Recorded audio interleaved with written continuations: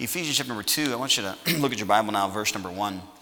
The Bible says this, "And you hath he quickened who were dead in trespasses and sins, wherein in time past you walked according to the course of this world, according to the prince of the power of the air, the spirit that now worketh in the children of disobedience, among whom also we all had our conversation in time past in the lust of our flesh, fulfilling the desires of the flesh and of the mind, and were by nature the children of wrath, even as others. But God, who is rich in mercy, for his great love wherewith he loved us, even when we were dead in sins, hath quickened us together with Christ. By grace are you saved, and hath raised us up together, and made us sit together in heavenly places in Christ Jesus, that in the ages to come he might show the exceeding riches of his grace and his kindness toward us through Christ Jesus.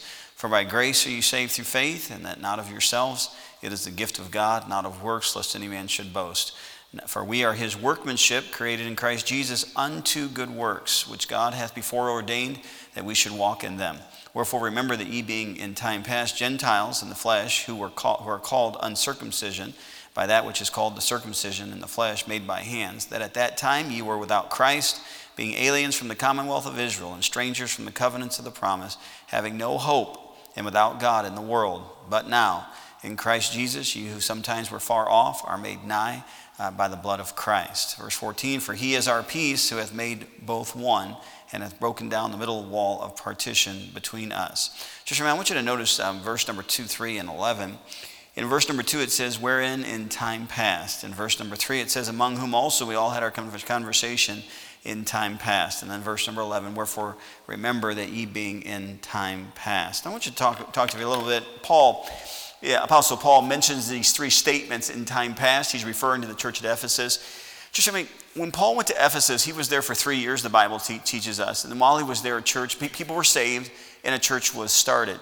You know, when we think of church, especially if you've been here any length of time, or especially if you're a young person, when you think of church, you think about what you see. In other words, you think about a congregation of people. You think about young and old.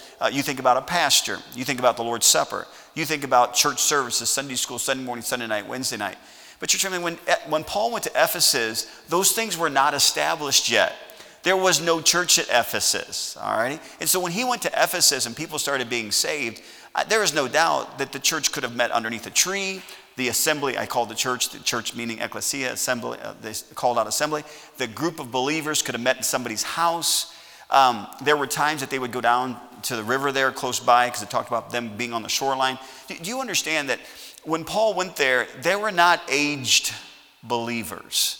There were not people who were saved a length of time. Paul, I mean, you talk about pioneering a work. Apostle Paul was pioneering a work. People who had never heard of Christ. Never. Now think about this. Again, I believe, hopefully you believe the same, but we believe that Old Testament had to have faith that the Messiah would come, and that same faith in the New Testament that we look back to the Messiah having come. It's still, for by grace are you saved through faith. Amen. All right? It's the same faith of that. But when Paul was starting this church at Ephesus, here Jesus Christ had died just prior to that. The Messiah had died. And now Paul is going out after seeing that light on the road to Damascus and being saved, and he's going out and trying to tell people, hey, listen, Jesus was the Messiah. He's the one that came to earth to take away the sin of the world, and he's the one that you must believe on. So he goes to the city of Ephesus, and think now, they were Gentiles. They weren't Jews. The city of Ephesus, we talk about the Ephesians, and if I can say their goddess was the goddess of Diana, and they were worshiping this false image of Diana. And so you understand these unbelievers now, a small nucleus that are getting saved, and Paul starts this church. If I can just imagine for just a little bit, these weren't children that had gotten saved. These were men and women that had gotten saved. Not that children did not get saved, but these were, if I can say, aged adults that accepted Christ as their Savior. Now, with that thought in mind, because I want to talk about what Paul's referring to here in time past, these aged believers, I'm talking about folks that had not been saved very long, but they were older, and they're older physically. They were older people, and they could have been 20, they could have been 30. But they were not just children. This church that had to start with adults had to start with first-generation Christians. Just remember, here at Heritage, we enjoy the blessing of having first and second and third and maybe even fourth-generation Christians in this auditorium even tonight. We enjoy the blessing of being able to be raised, being raised in a Christian home all of my life and growing up in church. I cannot remember a time I didn't go to church. Sunday school, Sunday morning, Sunday night, Wednesday night, all of that was about growing up in church, because I was probably, you'd consider a third generation, but for sure a second generation Christian as far as growing up in church. Paul did not have that at the church of Ephesus. These were first generation Christians. Now, we don't think of this, but unless somebody would come to church and they just got saved, and that first generation Christian, sometimes we look at the outward appearance and we start to size them up. Oh, that person just got saved because, we might say, okay, their hair is long, or their clothing is not necessarily what you would think, or we would say maybe that, what, 1,000 things. We would look on the outward appearance and we would try to surmise. We wouldn't say it, but we'd surmise in our heart, that person just got saved, or that person hasn't been saved very long. Can you imagine the entire church like that? Can you imagine the entire church at Ephesus was a group of people that had just gotten saved and had newly put their faith and trust in Christ? I am so thankful for being a second and third generation Christian. I'm so thankful for being raised in a Christian home. I never went to a public school. I'm thankful for that. I'm thankful for Bible college. I'm thankful for the Christian atmosphere, the Christian activities, the Christian mission trips, all of those things that were part of my life because I had a mom and dad that were saved, that raised me in a Christian home. But church family, the church of Ephesus wasn't like that. This church was new. And it was not only new, there were no other churches they could have come from to join with that fellowship of believers. So here you have first generation Christians, and Paul is writing to them, and he said, in time past. Now what's Paul referring to? He's referring to before they had gotten saved. He said in time past 3 times in this particular passage, trying to get them to remember, this is what you used to be and this is what you are. This is where you were going, but this is now where you're going. And he's going through these things with them, and he actually spells out 3 specific things. And actually Paul alliterates his sermon here, because all 3 things that he mentions begin with the letter C, and they're mentioned in the verses here. Now I want you to notice these 3 things that he's talking about tonight, and I want to make again application for our own life. When Paul writes here, let's look at verse number 1 again. It says, and you hath he quickened who were dead in trespasses and sins. Now there's quickened, made alive. You got saved. You trusted Christ as your Savior. The Spirit of God came and dwelt inside of you. Verse number 2, where in time past you walked according to the, what's the word? Course of this world. And then he says, according to the prince of the power of the air. Now, here's what he's reminding this church of Ephesus. He's saying, listen, you believers, I want to remind you that in time past, before you got saved, you were on a different course. Now, we don't think about this very much, but there is a particular course for a person who's lost, and there should be, not always the case because we have the choice, but there's also a particular course for the Christian. All right? How do you know that? Well, remember what Paul said before he was in prison. He's about to be killed, but he tells us in 2 Timothy chapter 4, one of the last chapters he wrote, he said, I have fought a good fight. I have finished my course. In other words, Paul had a course that God had placed in his life. We might call it God's will for our life, but it was a path that Apostle Paul was supposed to take. Paul mentions the same thing in Acts 20:24 when he said, but none of these things move me, neither count I my life dear unto myself, so that I might finish my course with joy. Now, church, I'm going to talk about in times past tonight, but can I just tell you as a Christian, you have a course, and you ought to stay on the course.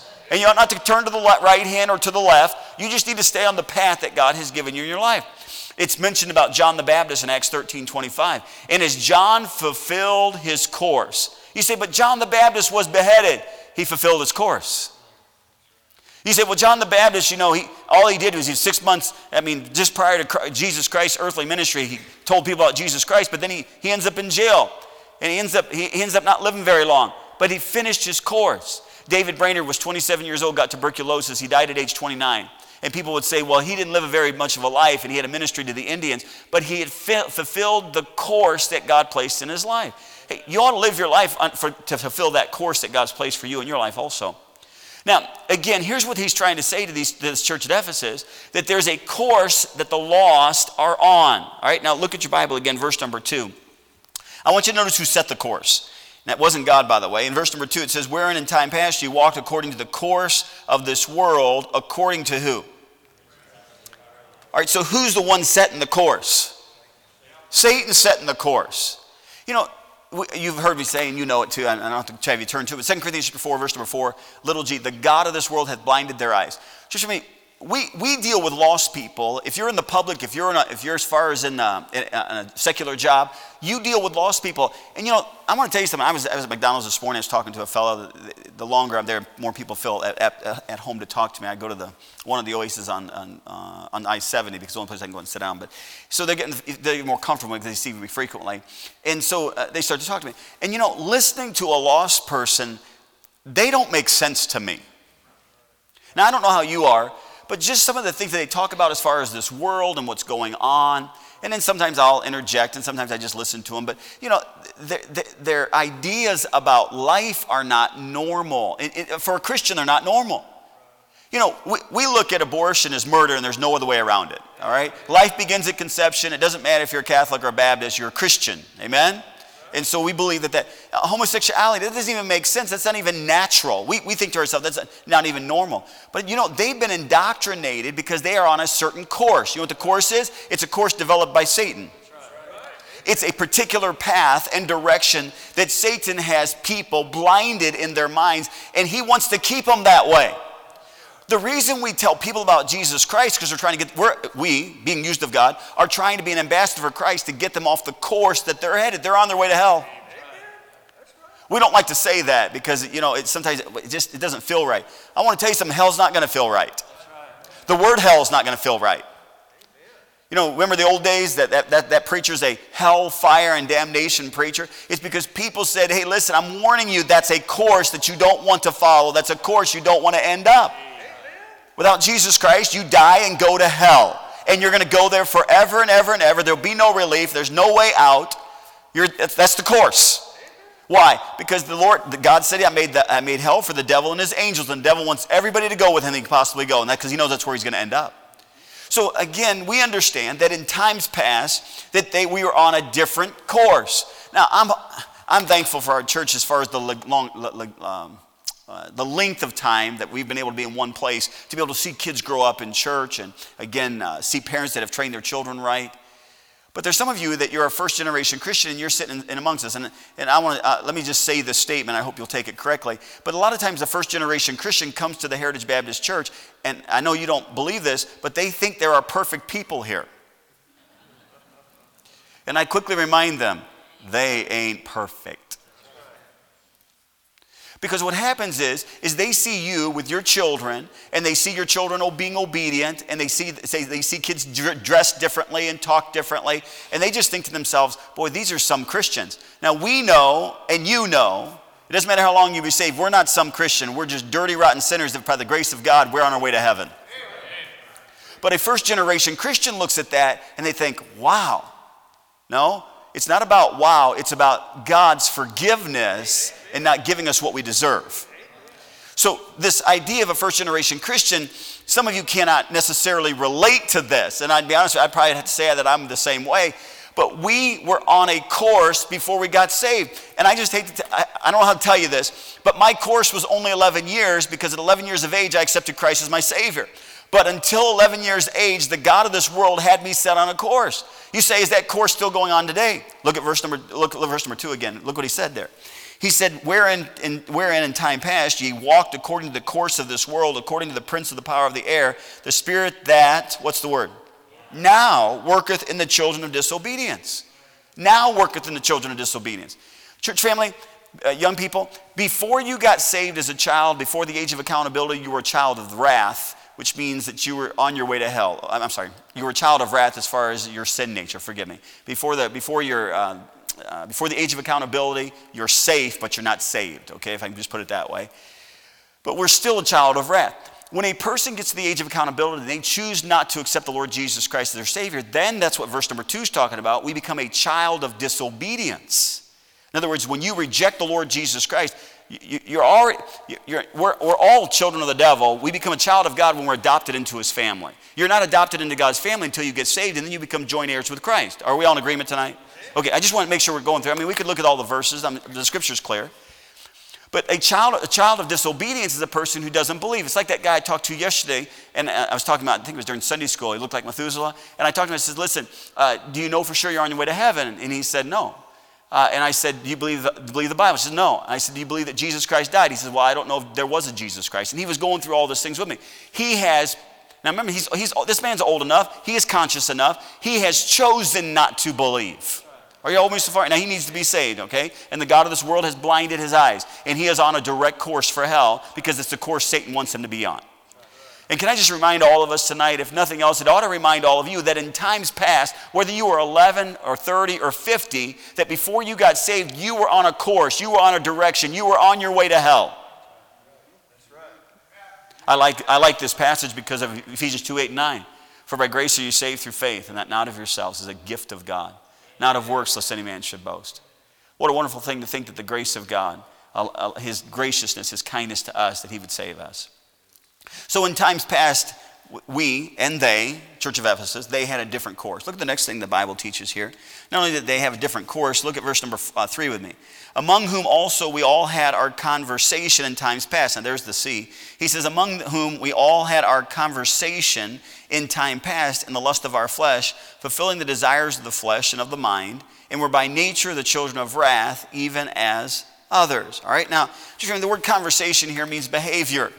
We had our conversation, we had our behavior in times past before we were saved. What was our behavior like? Look what he says there. He says in that verse number 3, he says, our conversation in time past in the lust of our flesh, look at this phrase, fulfilling the desires of the flesh and of the mind. Fulfilling the desires of the flesh and of the mind. Now, you say in times past, before you got saved, who had this type of conversation? Look at the verse again. Look at verse number 3 again.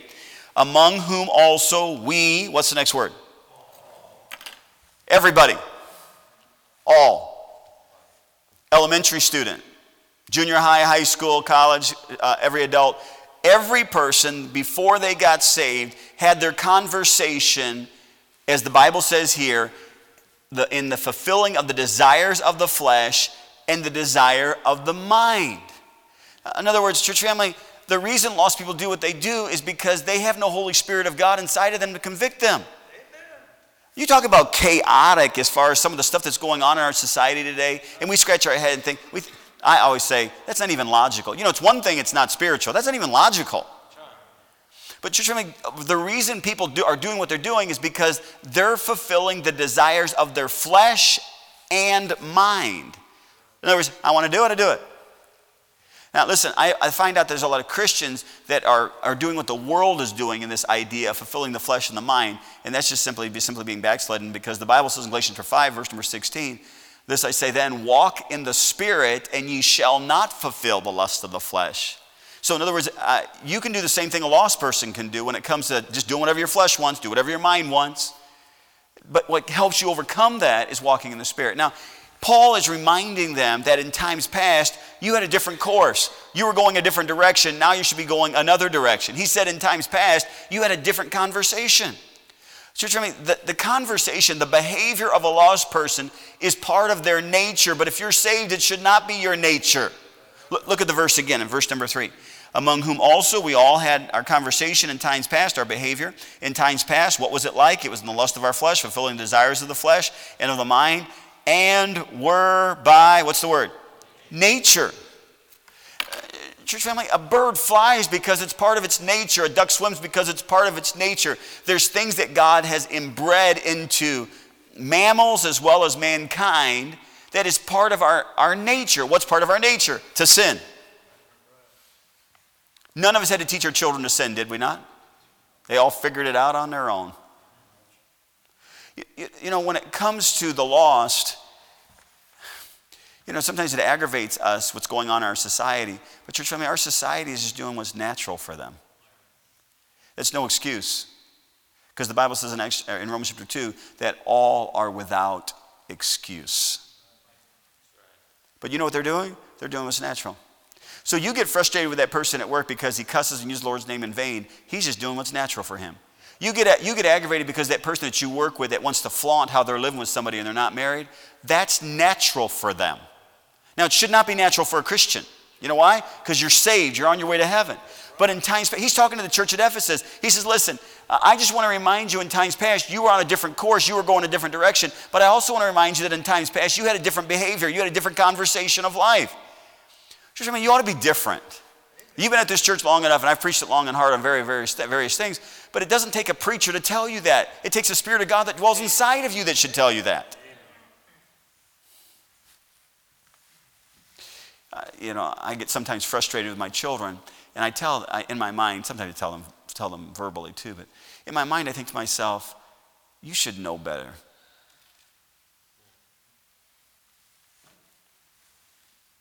My dad used to say, you've been raised better. That's what he used to say. You've been raised better. Isn't it disappointing as a parent when your kids don't do what you've taught them to do? Oh, it's disappointing. Especially when they get to that age where they're older and they're making some of their own decisions, and sometimes you kind of let the leash go a little bit farther, depending on what age they are, obviously, to give them a little bit more slack, and they make wrong decisions, and you think to yourself, you know better than that. And yet you're a child of God. And God looks at you, and you don't need a preacher, and you don't need a parent necessarily. I mean, I'm talking about older children. But you don't need somebody to say, hey, you shouldn't be doing that. You know better. You know better you shouldn't be watching those things that you're watching. You know better you shouldn't be hanging around those people that are leading you astray. You know better you shouldn't be using that kind of language. You know better. You're a child of God. Your behavior ought to be different.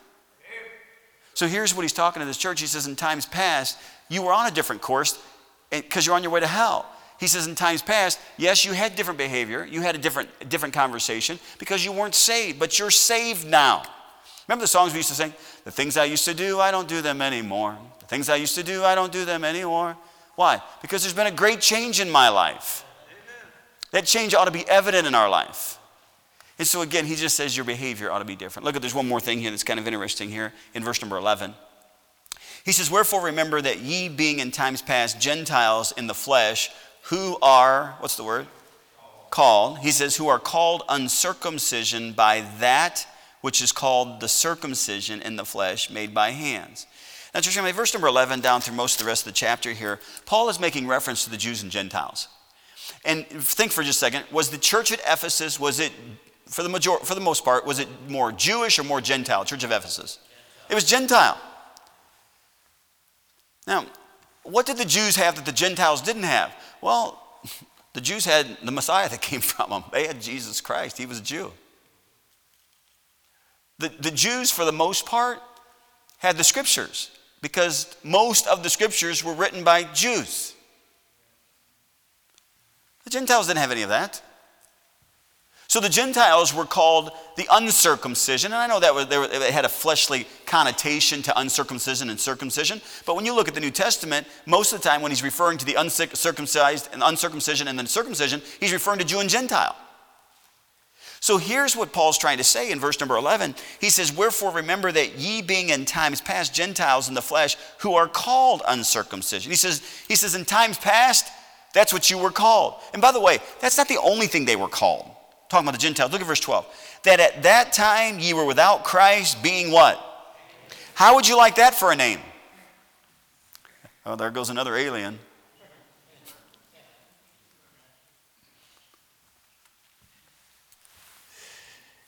Alien. He says, being aliens from the commonwealth of Israel, and what else? Strangers from the covenants of the promise. In other words, covenants and the promises was the word of God. He says, you're strangers to that. You're an alien to that. It's not all they were called. Look at verse number 19. Now therefore ye are no more strangers and what? Foreigners. Just, I don't know if you're catching this or not, but he said, listen, in times past, before you got saved, you were on a different course. In times past, you had a different conversation, a different behavior. In times past, you were called something different. He says it's not the same anymore. Just remember, we're on a different course. We're on our way to heaven. We got a new life in Christ. We got a different conversation. We got a different behavior. Those things I used to do, I shouldn't be doing them anymore. I got a new calling. I'm not called by the uncircumcised and foreigner and stranger. That's not what I am anymore. Look what you are now. Look at verse number 19. Of course, he's telling the church of Ephesus this also. Verse 19. Now, therefore, ye are no more strangers and foreigners, but what? Fellow citizens with the what? And of the what? I think I like those names a lot better, don't you? You're on a new team. You're part of a new family. In fact, Paul is really particular about Jews and Gentiles. I just point out a couple more things here if you don't mind. in verse number 13, he says, but now in Christ. In other words, the Jews, they seemed like they were the most important. He says, but now because you're in Christ, ye who sometimes were far off are made nigh by the blood of Christ. If you're saved tonight, you're saved because of the blood of Christ. His blood was shed. That's how come you have eternal life. Somebody had to die and somebody's blood had to be shed. So either you die and go to hell and spend eternity there to pay for your own sin, or Jesus paid for it on the cross. How many's glad Jesus paid it all? So then he says this about the Jew and Gentile in verse number 14. For he is our peace who made both. Now, church, he mentions the word both in verse 14, verse 16, and verse 18. And when he uses the word both, he's referring to both Jew and Gentile. In other words, we're all saved now, and we have become one because of the Spirit of God, and of course, salvation through Jesus Christ. In verse 14, again, he says, for he is our peace, who hath made both one, both Jew and Gentile one, and hath broken down the middle wall of partition between us, having abolished in his flesh the enmity, even the law of commandments contained in ordinances, for to make in himself of twain one new man.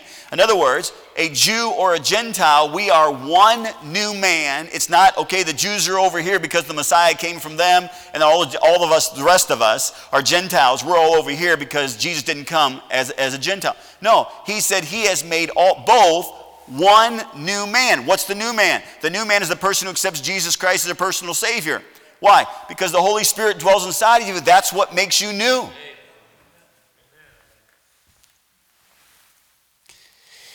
I might have mentioned this, but I find it interesting. The story came across my desk the other day again. But it was interesting that in the Civil War, and I don't know if it's, to be honest, I don't know if it's true or not. I've read it in three different places. But during the Civil War, a guy thought, you know what? I'm going to wear the pants that are blue, and I'm going to wear the coat that's gray. And he walked down the middle of a battlefield. Did you know both teams shot him? Both of them, from what I read, I don't know if it's a true story, but from all the accounts, if it is a true story, I've read it in several places, or 2 or 3 different places, I should say, that they both shot him. I want to tell you something, because you can't put one foot in the world and one foot in Christianity and think that everything's going to be okay. And I want to tell you, when it comes to being a calling that God's called you, if you're called a Christian now. I'm not a stranger and a foreigner. I'm part of the household of faith. And because I'm in the household of faith, I ought to act like I'm part of the household of faith, and I ought not to be ashamed of my calling. You know, when the Bible says in the book of Acts that they were called Christians, that was not a glorified name or a blessing. That was a derogatory statement when somebody said, oh, those are followers of Christ. How do we know that? Because the priest kept telling Peter and John, said, stop turning people to that name. You know, we live in the United States of America, and we are a Christian society beyond the popular belief of some people, but we are a Christian society. And the reason we say that we're a Christian society is because our founding fathers of America were Christians, and it's all through it. Read the Constitution, read the Declaration of Independence, read the Thanksgiving Proclamation. You cannot read anything that is of historical value. And by the way, that's what's going on. They don't want that historical, all those things in history. That's why they're trying to take it away, because there's too many things that point to God. That's the only reason. And we are a Christian nation, and I don't know, I'd say presently now I can't tell you that, but as far as our nation's foundation, it was founded on Christian principles and Bible principles.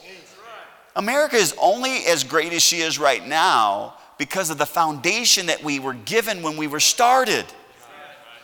People came from Europe because of religious liberty, and specifically they wanted God liberty. And so here today, we're living in a society, and everybody doesn't mind necessarily, oh, we're a Christian. Well, I'll tell you something, we're all not Christians. That's right. Number one, not everybody's a Christian unless, first of all, you're saved. And if you really want to get to the fact of the matter, you're really not a Christian unless you're acting like Christ would act. So if you go to work and you laugh at the dirty jokes and you use those derogatory or slang and in some cases cuss words because you want to be like everybody else, you're not acting like a Christian. And you ought to be ashamed of yourself. This thing that we want to take lightly, listen, I'm going to tell you something. Your name's written in heaven. You're a blood-bought saint. You ought to act like the Lord wants you to act like. We have a different calling. And because of that, we ought to make sure that we live for the Lord. Now, I'm so thankful tonight that I wasn't like the church of Ephesus. I'm thankful for the Christian heritage that I have. I'm thankful that I could raise in a Christian home. You young people that are through here, listen to me, and I'm almost done. But I want to tell you something. I don't know how to get through your thick head That you ought to be thankful that by God's grace, he put you in a Christian home and put you in a Christian church. You know, some of you kids in here, you are so ungrateful for what God has done for your life that I could put some of our people that are first generation Christians behind this pulpit tonight and give testimony and share their heart. And the people who are first and second generation Christians that can relate to that, it would bring them to tears. But you know what it does to you, that you're a third, second, and third generation Christian. You've been raised in church all your life. You've been spoon-fed everything, and you are unappreciative for what God's done in your life. You'd sit there and listen to those testimonies and go, ah. People sitting inside the service right now who God saved them out of drugs. People sitting in the service right now who God saved them out of immorality. There's people sitting in the service right now that they have such a trashed life. They didn't have a mom and dad. They grew up either in a foster home, or they grew up where they had a mom or a dad, but then they were with a boyfriend and girlfriend. People sitting in that service right now that were saved out of that thing, and they sit in services like this, and they soak everything up. They shake hands with me going out to service. He says, Pastor, I can't thank you enough for preaching that. That really helped me today. And you second and third generation Christians, you don't even shake my hand. And if you do shake my hand, you're on your way to run out to talk to somebody because you got nothing from the church service and made no decision during an invitation. That's good.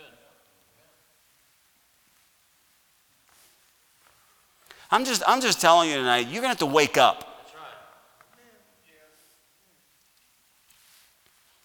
There's so many young people God wants to use, and you're just going to sit on the shelf and do nothing for God. And the reason you do nothing for God is because you take your Christianity so lackadaisical, because you're not one of these Ephesians that were saved from a course that was going to send them to hell, because you don't look at it that way, a course that was going to send them to hell. You're not one of these Ephesians who came out of the life of immorality and drugs and junk because you get to raise in a Christian home. But I want to tell you something. I was raised in a Christian home, but I want to tell you something. You're just as much as a sinner as the person that went and experienced all those things. In time past, we had a different course. No matter what your age, no matter when you got saved, you had a different course. In times past, you had a different conversation, a different behavior before you got saved. And in time past, you had a different calling. You had a different calling. In World War II, World War II was about to end, and the Americans were about to come into Germany. And an old grandmother, it was in her particular city, an old grandmother came out into the middle of the city, and she had this small American flag. And she was holding that American flag, and she was walking down in the middle of the city. And the people that were in Germany told the lady, listen, you're crazy. You can't stand it. The Americans are about to come. And she just looked over to them and says, I know they're coming. I want them to know whose side I'm on.